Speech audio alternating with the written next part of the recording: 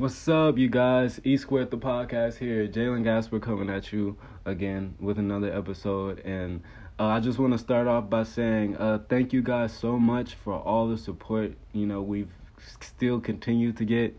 This is amazing. I'm just so elated that we started this podcast last year, and with that last year in April, and with that I did not know that this thing was just gonna keep going on, and we were still gonna have support up until January this year. So I thank you guys so much for that. But like I said earlier, like this for the next couple of weeks is gonna be kind of leisure, not as in depth as it normally is, just because I'm doing some stuff in my hometown, and I really want to devote 100% to that. But I still want to give you guys content. I still want to give you guys my opinions on stuff, and I basically still want to keep you guys up to breast, because unbeknownst to me until this year, the last season, I really figured out that a lot of you guys use this podcast as your main source of information, and I'm so elated to hear that, and thank you guys so much. That just means I have to stay on my shit and I can't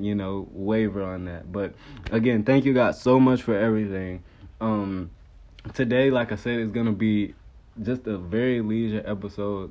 Where basically I'm gonna just be talking about random shit that's been going on since January that I couldn't really comment on, because we had all this shit going on with politics. So yeah, if the title for this episode could be "What's Going On" or "What's Been Up." But anyway, one of the first things I just want to get to, because I don't want this episode to be all about politics, is just two main political points that recently happened. So I'm gonna just go ahead and say them. But the first one is definitely Trump's bullshit national emergency that he said that he declared, and that he says that he's going to pull money straight from the Pentagon, straight from our militaries, and to start funding the wall, even after the Democrats compromised on a spending bill that had at least $1 billion for the wall. And so, yeah, if you guys haven't been keeping up, like I said last episode, basically the Democrats compromised for a bill to build physical barriers along the southern border, but only gave Trump $1.3 billion. And it's not really even a compromise when you understand that the fiscal year of 2018 had this kind of like the same bill concerning like the border wall, but whatever.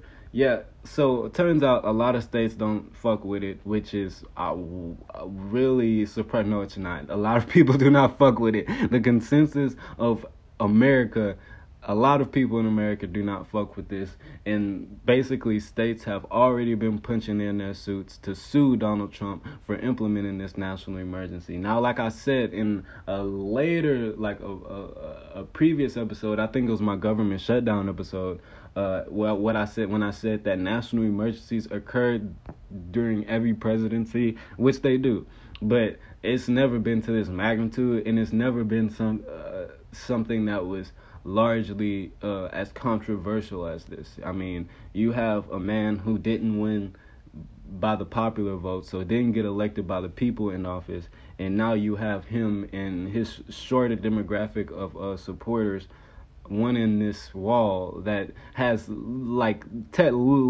like, logically, it has no backing and no found proof to why we need a wall. Niggas just want a wall.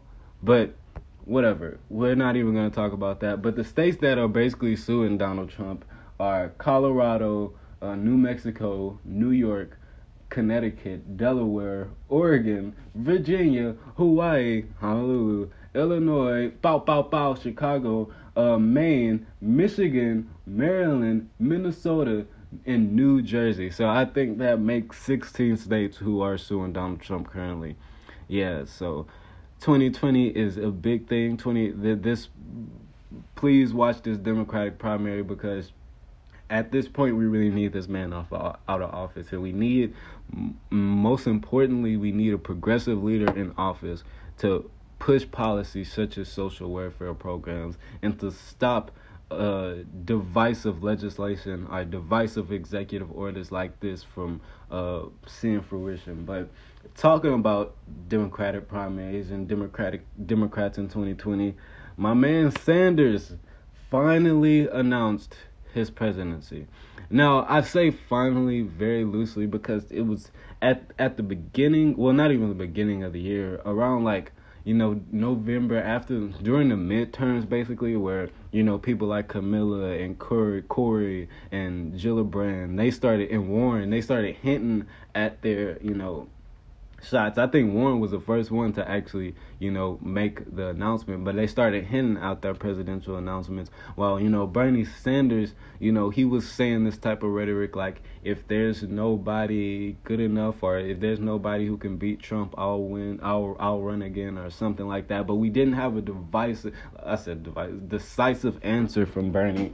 And around like January, we kind of understood that, okay, yeah, Sanders is definitely going to run again. He's not a quitter. We definitely see him running again. And last night, actually, I got the notification this morning.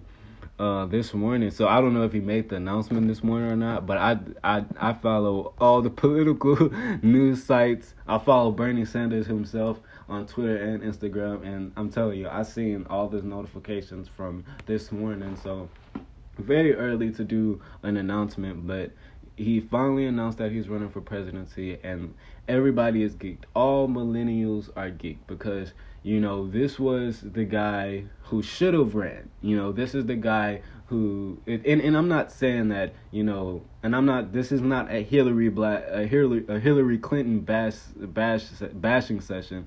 It's not. I'm not trying to bash our Joan or roast Hillary Clinton in this episode. I'm just saying what the main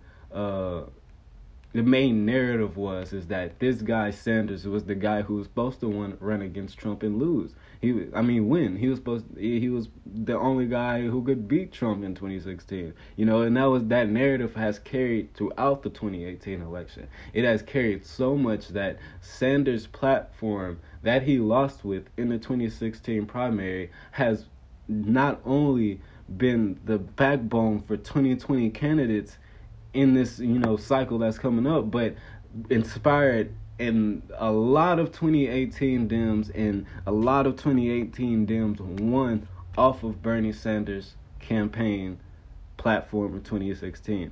So this is the guy. This is like, if you want to paint a picture for how Sanders plays a role in the Democratic primary, this guy is it. This guy is like the Beerus to like Goku's. This guy is like the legend above legends. He's like the Saint Seiya, or like the Superman. Well, not the Superman. I'll say the Batman of politics, definitely of the Democratic primary. And instead of Batman, I'll say Spider-Man, just because of the narrative that he has.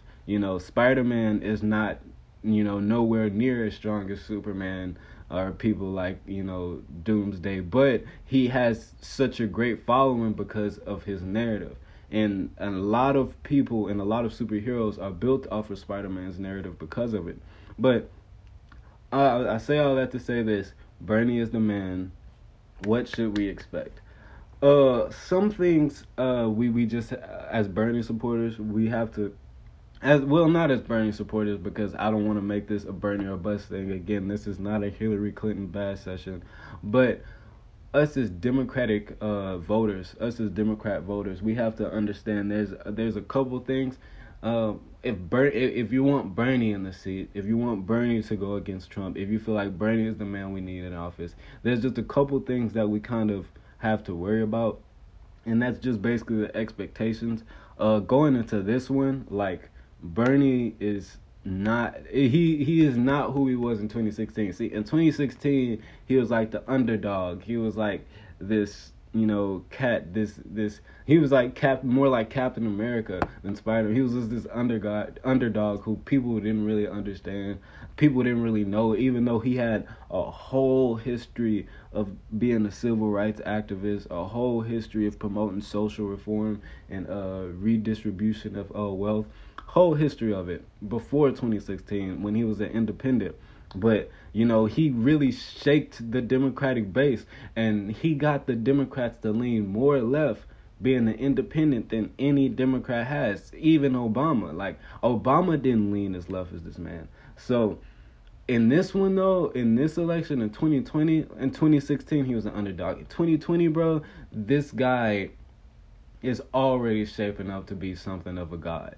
Just because he has molded and shaped Democratic platforms across the country, like there's a lot of raise and a lot of praise going for AOC, Alexandria Cortez, but main thing what people have to understand, and a lot of people know, is that her platform was shaped by Bernie Sanders. So having such a high, damn near godly expectation compared to being this underdog in 2016. How will that affect Sanders? To be honest, I don't know. Of course, the polling already has him right behind Biden if Biden would decide to run. So all the people who cast their ballots or are made their announcements now, Bernie is ahead of them all. He's ahead of them all in the polls. And so how will this hurt or help Bernie? I feel like it could do both. Like I said, one thing he has going for him is that he could pull the I did it first card, and basically it's all you guys are clones and stormtroopers of me. All you guys are just shadow clone jutsus of what I actually am. So we could benefit that, but will that take him far? No, but it is a great head start as we're seeing in the polls. One of the main things that's just going to be a hindrance to Bernie, I feel like, is his age. But we'll get back into that a little later. But yeah, very high expectations. It can either help him or hurt him. Again, I feel like it's going to help him more because it's going to give him that head start once we start seeing polling. And not even polling, but once we start getting to right before the caucuses, and we could see polls, how polling is going there. But another thing, only way it could really hurt him is that, with more power comes more scrutiny, right? More, fame comes more scrutiny. So now his platform is open. Like Bernie Sanders being an independent, he voted. Well, I wouldn't say Guy has had like an A rating from the NRA, because that'll be a total lie. But a lot of Democrats or Democratic senators, some of his colleagues, they have had a shorter term in politics, or at least in the House, so they can have a way more liberal voting record than Bernie Sanders can, just because as an independent, Sanders did vote for a lot of some pro-gun legislation, but I mean it was fucking 90s, but I mean still, in politics, historical context does not count if you're talking to your opponent. So this shit is gonna be getting pulled up constantly. People like Camilla, people like Corey, definitely Elizabeth Warren. They'll always be able to pull that. Hey, I got more liberal vote record than you. I'm that guy. I'm the liberal candidate. And so, but again, I feel like that scrutiny really won't hurt him as much because, again, the average Democratic voter does not know the voting record of each elected official turned president. Like we have no idea. Us as average voters have no idea about that. Now, of course, when we start, actually researching things and we keep up to date and hold the people who serve us accountable, you do have some people who understand, some intellectuals who do know. But again, for the average voter, all they're looking at is how Bernie basically pushed the party more left. They're not looking at the fact that, as an independent, he's not really like a liberal. He's more of a socialist than a liberal. But I mean, I don't even feel like that's gonna be a benefactor if the fact he was a Democrat or not, because a lot of people are even saying that. But is it gonna be a big deal if he's because basically he's only a Democrat when it's time for president time. Every time he runs for Senate, he's an independent. Yeah, he's an independent. His party affiliation is an independent, but he's always considered himself a democratic socialist. The guy, he's not a libertarian. He's not, a guy who believes in laissez-faire politics. No, this is not Bernie Sanders. Bernie Sanders is independent because he leans more left than the Democratic Party, not because he's in the middle. And I feel like that's a lot of things that's a big misconception that people don't really understand, is that, just because somebody is an independent party affiliate doesn't mean that they are cohesive with other independents. Like, independent is not even a party affiliation. Like, it's not really, to be honest. It's independent is just basically saying, look, I am not running on any party's platform. I'm not, in any particular party. I'm not a Republican, not a Democrat, not a Libertarian. I'm running on my platform. And that's what independent means. A lot of people think independent mean in the middle. Like a person who's in the middle, a person who's a modest Democrat, but that's not the case. So if you want to know what political ideology is in the middle, go more to like a libertarian. A libertarian is more in the middle of a Republican and a Democrat, not an independent. But what can hurt Bernie Sanders in this, and even his second running man, if he decides to run, Beto O'Rourke, what's gonna really hurt Bernie Sanders even more is probably identity politics. Now, identity politics, haven't really played much of a huge scale. No, scratch that. Identity politics for Republicans have played on a huge scale for a millennia now. That's why we have the same Republican president. That's why, when you look at the Republican House of Congress, they do not look different, They all look like shadow clone jutsus, like I was saying earlier, all Republicans damn near look alike, So if anybody practices identity politics, it would be, the Republicans. But a lot of Democrats fear that, if we have another 77-year-old white man, is it actual representation to the demographic of Democratic voters? And yes, I never want people to refuse representation with identity politics. Representation is just basically having people in Congress who look out for you and actually serve you and actually care for you. Identity, it doesn't have to do with someone's social identity, if they're black, if they're Hispanic, if they're gay.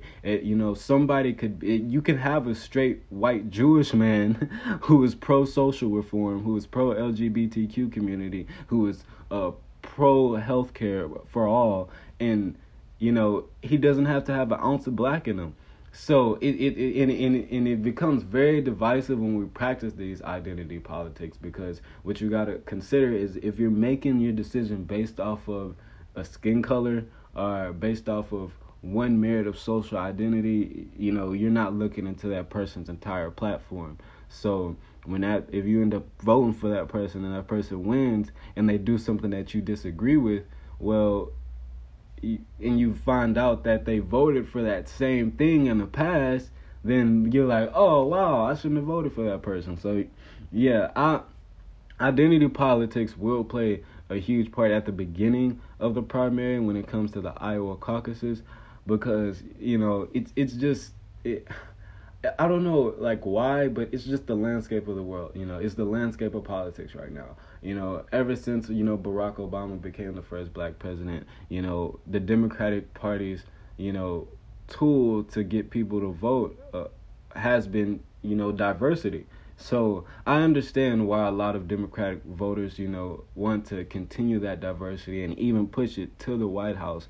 But, right now for a lot of, socialist, left-leaning liberals, they would pick Bernie over any Democratic candidate. And then, I can't, argue them down to why they feel like that, because, it's a just decision, But yeah, it's gonna play a big part right before the Iowa caucuses, because Kamala Harris out here got to explain why she black for some reason.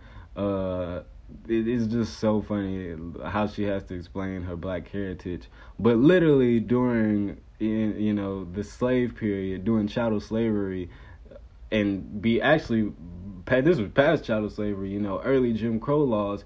It was the one black drop rule, the one drop rule, which basically instituted that if you were if you had a drop of black in you, then you were black.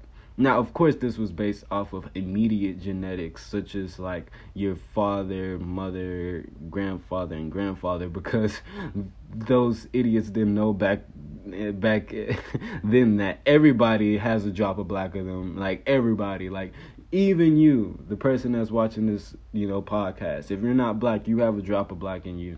If you look at your DNA, you'll see that you do. But anyway, yeah, it was the one drop rule, basically, to where if you had just a drop of black in you, you were black. So now today it's okay, if you just got a drop of black with you, you got to prove that you're black. I don't know, that's just funny to me. But yeah, identity politics are not. Hopefully, they won't, take, over once the primaries start get started. But all this preliminary talk, best believe we're gonna hear about identity politics a lot. So yeah, Grammys was crazy. The Grammys. No, I'm playing, bro. The Grammys are rigged, and it's a shitty award show for anybody who wants to go watch it. But yeah, basically, we're going to be talking about the Grammys to wrap this episode up. This was really the last thing I wanted to talk about, because I was pleased because it was a way better year than last year. But I'm disappointed because there's just one thing I'll never understand. But basically, a couple winners from the Grammys. We have Casey Musgraves. She basically won, I think it was 4 Grammy nominations. One in those Grammy awards being Best Album of the Year. She won over Cardi, Lady Gaga, in the Carters, and Drake and Scorpion. And so yeah, she's basically a country singer who's a really strong LGBTQ advocate. That's why I really like her. She's a really strong LGBTQ advocate, and she's been a strong advocate since 2013, before it was legalized for gay people to have the right to marry. So she's been on her stuff, and I really appreciate her more because she comes from a very conservative background, as in a very conservative state, and the more she grew up, she just did away with that bad mentality and that bad ideology, and I like when I see people like that, because it lets me know that nobody is born socially aware. Due to our environment, we can have very, very hateful views towards certain demographics of people. So I just respect her on all levels. Shouts out to her. This year was really the year of the women. Cardi B, of course, took home Rap Album of the Year. But before we talk about that, we got to talk about the glass shattering Childish Gambino, who was the first African American hip hop artist to take home Record of the Year and Song of the Year, which is dope. Shouts out to my man Childish Gambino for This Is America. Again, I never really got why this song won. I don't want to sound like a Gambino hater, because I am a Gambino stan. I stand Gambino, okay? But I just never understood, Guy really just said This Is America 52 times, and it became the best song ever. But of course the video was great. So I'm just saying, say This Is America 52 times, throw in some 2 lines of deep shit, and you'll get the best record of the year. But you have to be black. Okay, so going back to Cardi B. So Cardi B, she did her thing, man, and she won Best Rap Album. And a lot of people didn't like that, but it was well deserving. At the end of the day, there's no reason for you to say. You can always say why you can always debate your musical preferences and say what album was musically better, or more musically proficient. And we can have that debate for days, and you can have your musical preferences, and you can feel that there was somebody else in that category who made a better album. But when it comes down to if she deserved the award or not, nobody can say she didn't. A lot of people try to peg her for not writing her own material or her own content. Beyonce doesn't write her own content. So it's like, you pegging her. Dua Lipa doesn't write her own content. And she was a two Grammy award winner last night. She won 2 Grammys. So, I feel like, and it's understandable why people kind of peg rappers for it, because, starting off in rap, it was perceived that you write your rhymes and they come from the heart, which was dope, but, that's not was always true. Like, throughout history, and throughout rap history, more importantly, you've always had teams of writers. You always had people who kind of helped molded your sound and kind of like, took you to that direction. Now, even if you didn't have, I'm not saying that people had like teams of writers who would write full songs, but then again, I'm not saying Cardi has that. Just because you have people credited on the song, they can literally write anything that they wanted to. So, Cardi does deserve it, man. Regardless what you guys say, she put in the work. She managed to be relevant for a whole year before her album dropped. It's just, I understand when people talk about like artistry and how like, artistry should be put before, stardom or like mainstream talent. And then I feel like I understand when it comes to proficiency, because a lot of mainstream artists, since they're mainstream and they appeal to like a huge demographic of fans or a huge audience, I feel like they have to make cookie cutter music at times, and cookie cutter music is basically music that it's easily digestible to almost anyone. And so instead of making these deep projects, heavy in music, heavy in lyrical content, just very well structured, and I feel like when we talk about artists who are more proficient, it's not necessarily underground artists are better than mainstream artists thing. Proficiency is a whole different scale. It's not judged by how famous you are. But in saying that, in saying all of that, just as it's a talent to be proficient in music or proficient in your art, it's a talent, and it's a skill, and it's a work ethic that it takes to become famous. Definitely, if you're a minority in a society, we have to remember, like, Cardi came from stripping to loving hip hop to Instagram star to rap star, and rap single star with Bodak Yellow, and then continued to push her relevancy for a whole nother year, and then drop her album, and then outsell Nicki Minaj at that, and it's like they weren't pitted up against each other, but she just had, I think Cardi sold 500,000 the first week, and Nicki only moved 192 units the first week, 192,000 units the first week. So yeah, she deserves the work, because she's been working hard, bro. So, I understand she's not the best rapper out there. I get that. She's not the best female rapper. I get that, bro. But just for a second, leave your critiques and your elitist mindset, your elitist music mindsets, you fucking Mozart, you fucking Beethoven. Shut the fuck up for once and just clap for a girl who's worked really hard, okay? Okay. Thank you. And what else happened at the Grammy shit? Oh, like I said, Dua Lipa, she won some awards, and Dua Lipa, she's a pop artist, if you guys don't know.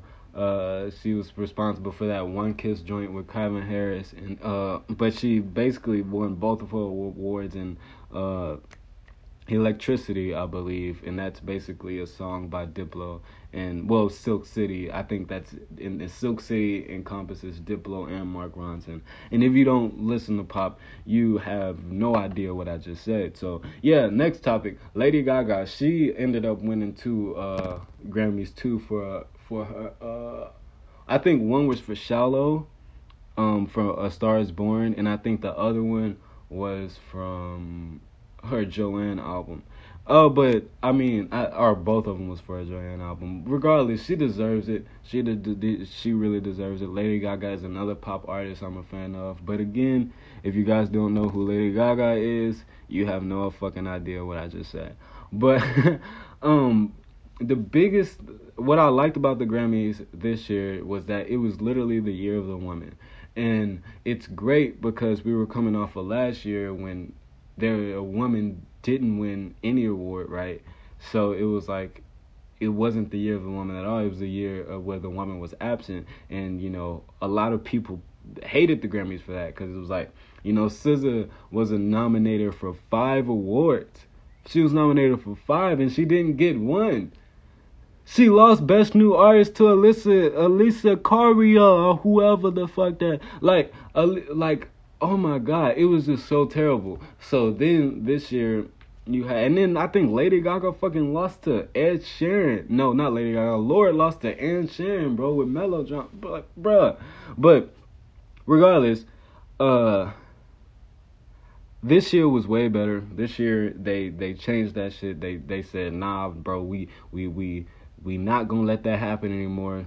So this year they just decided to give the women everything, which I'm in love with. I like the idea. I mean, in certain categories, I probably would have picked different winners just because I base my rubric totally different from the Grammys. Like when we was talking about earlier, I kind of base my rubric off of music proficiency and of course a little bit of my preference in there. But so like for like best rap album, I would have definitely had Self Care, Swimming Pools in there. But that's just me. Mac Miller's project. Our rest in peace to him. I would have definitely chose that over Cardi. But again, I understand why Cardi won. I kind of expected Cardi to win, just because of the year she had. But yeah, but I feel like the Grammys from last year did take a step into the right direction. But one of my main things and one of my main critiques of the Grammys are, I never understand how black artists such as Drake, Beyonce, even Jay-Z, being with Beyonce, the Carters, but specifically artists like Drake,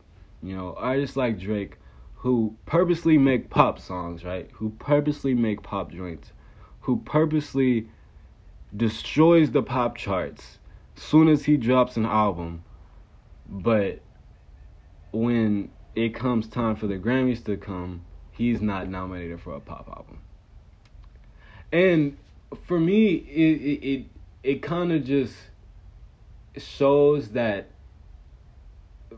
when people make sort of categories like urban contemporary and put all the black artists who destroyed the pop charts all the black and indie artists who really destroyed the pop charts, and instead of putting them in the pop category and having people like Ariana Grande win, it shows it's a little bit disrespectful. And I can see why Drake kind of went to the Grammys with a disdain, because of that, because of that simple fact, it's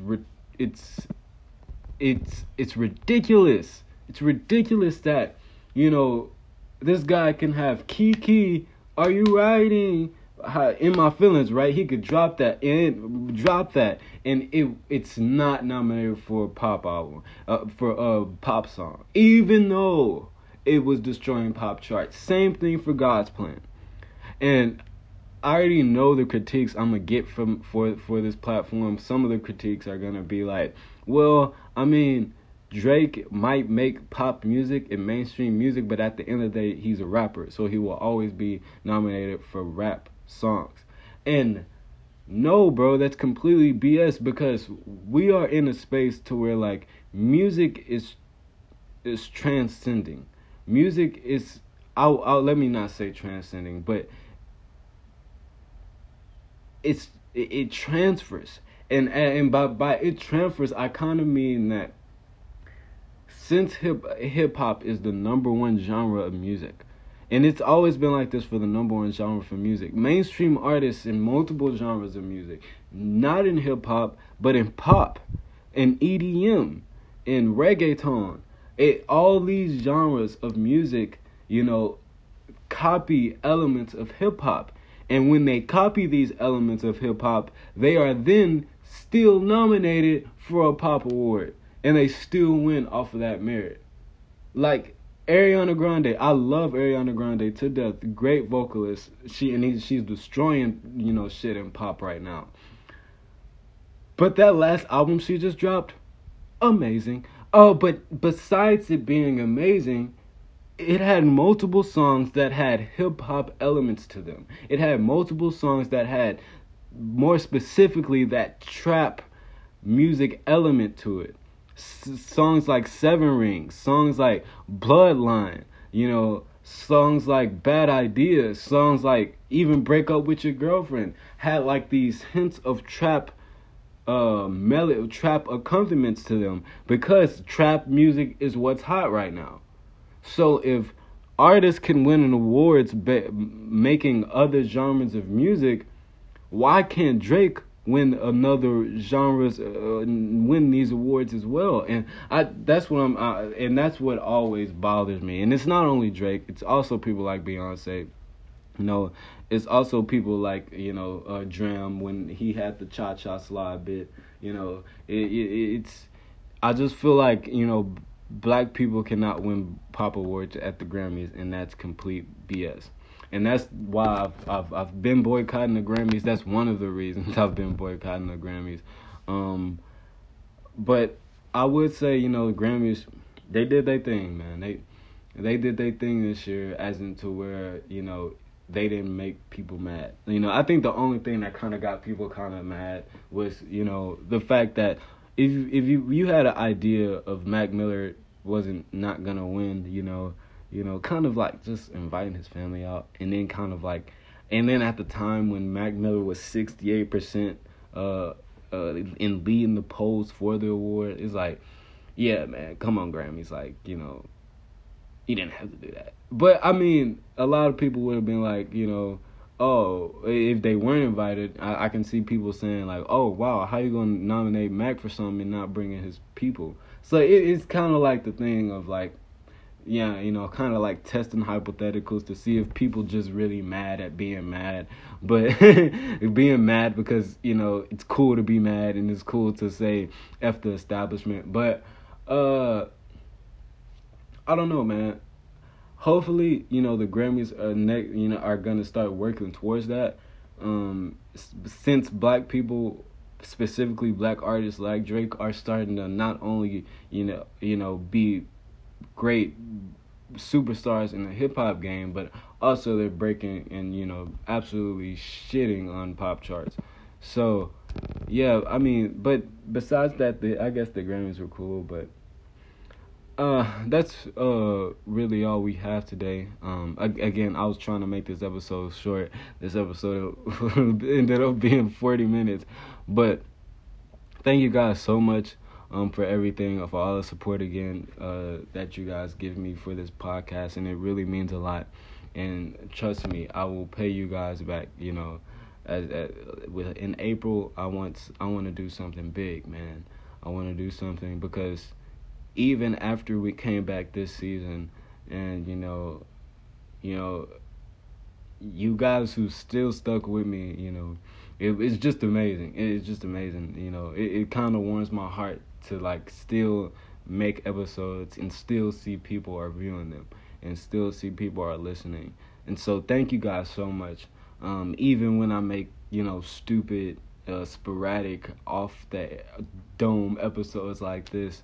And I really just literally make episodes like this because it's like, hey, I don't have a formatted episode to give you guys today, but you guys give me your support all the time, so I'm going to make sure, even if I don't have formatted episodes, I'm going to still flesh out that content for you guys, because that's just how much I love you guys for supporting me and just supporting this podcast and supporting the podcast's vision.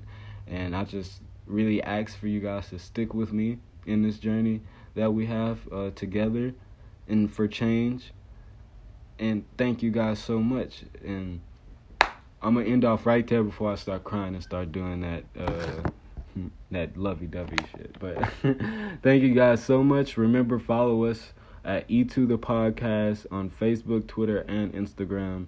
That's at E2 The Podcast on Facebook, Twitter, and Instagram. And if you have any questions, suggestions about the podcast, just hit us up from any of the social media sites. And also, if you wanted to be a part of the show, just hit us up as well. We love having new people on the show. But thank you guys so much, and this is me signing off.